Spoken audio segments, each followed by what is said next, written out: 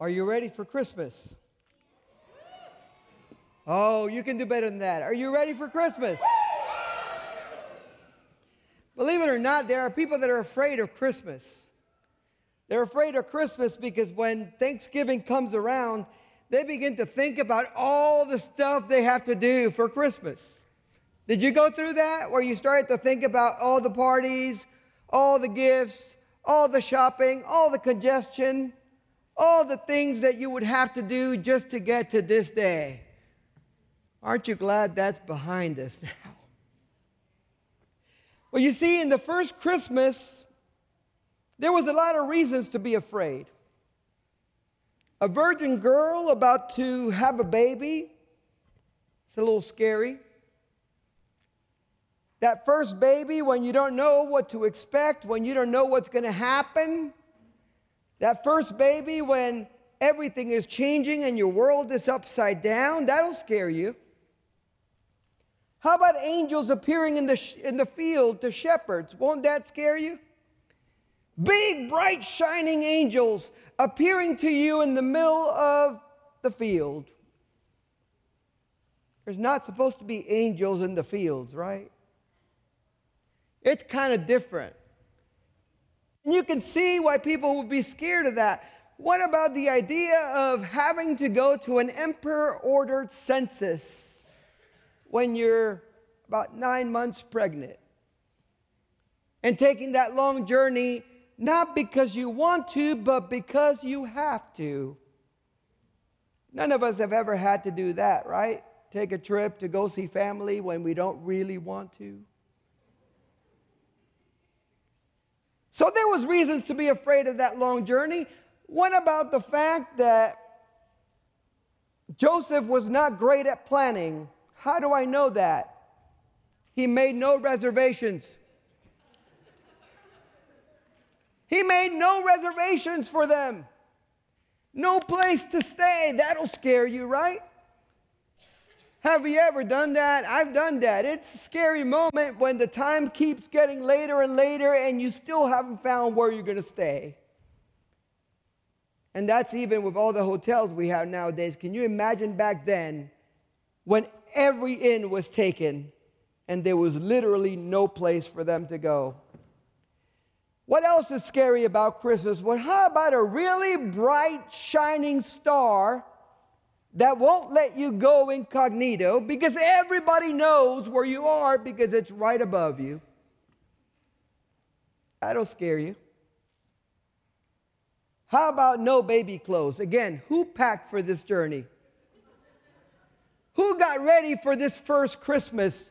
Apparently, these two, Mary and Joseph, did not plan very well. I don't know if they were expecting to make the trip and come back before the baby came, and it surprised them. Surprise. But they didn't have baby clothes? How about the fact that this was a dangerous journey? Because they had to take all these roads to get there. Maybe using a donkey, depends who you ask. To make this journey to get to this place called Bethlehem.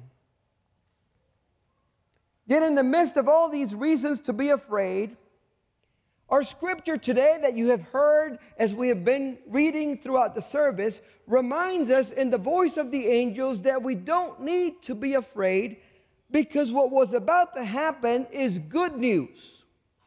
It's good stuff. Christmas is good news. It should not be bad news. When you hear Christmas, you should go, yay, not, It should be something that brings joy and not dread. And it should be something that makes you want to celebrate. Despite the millions of holidays parties you had to attend, despite all the family members that you had to deal with that you normally don't have to deal with the rest of the year, despite all of the awesome Christmas gift shopping that you had to do on Amazon, despite all of the food that you had to eat in the different places you went, despite all the crazy schedules, despite all of the driving and traffic, Christmas is still good news. Because Christmas is about the birth of the Son of God, Jesus, the light of the world. Christmas is about this coming, this incredible event. Our Savior is born tonight. So tonight, as you go home to yet another Christmas feast, because I know you're going home to eat, remember that the angels gave glory to God for what had taken place. They praised God in the highest heaven for the birth of Jesus, for the gift that keeps on giving, the only begotten Son of God, without whom we would not be having Christmas. You do realize without Jesus we wouldn't be here, right? There'd be no reason for all the lights on the tree. There would be no reason for all the presents. There would be no reason for all these family gatherings. It is God's indescribable gift in Jesus Christ that makes Christmas make sense. And it makes Christmas not something that we should fear. So don't fear Christmas. Embrace it. Embrace the spirit of the season of giving in which God gave his best. Embrace the season of light in which Jesus came to be the light of the world. Embrace the season of peace in which Jesus came to give us peace with the Father. And embrace the season of love in which the perfect love of God was born in a humble manger for you and for me.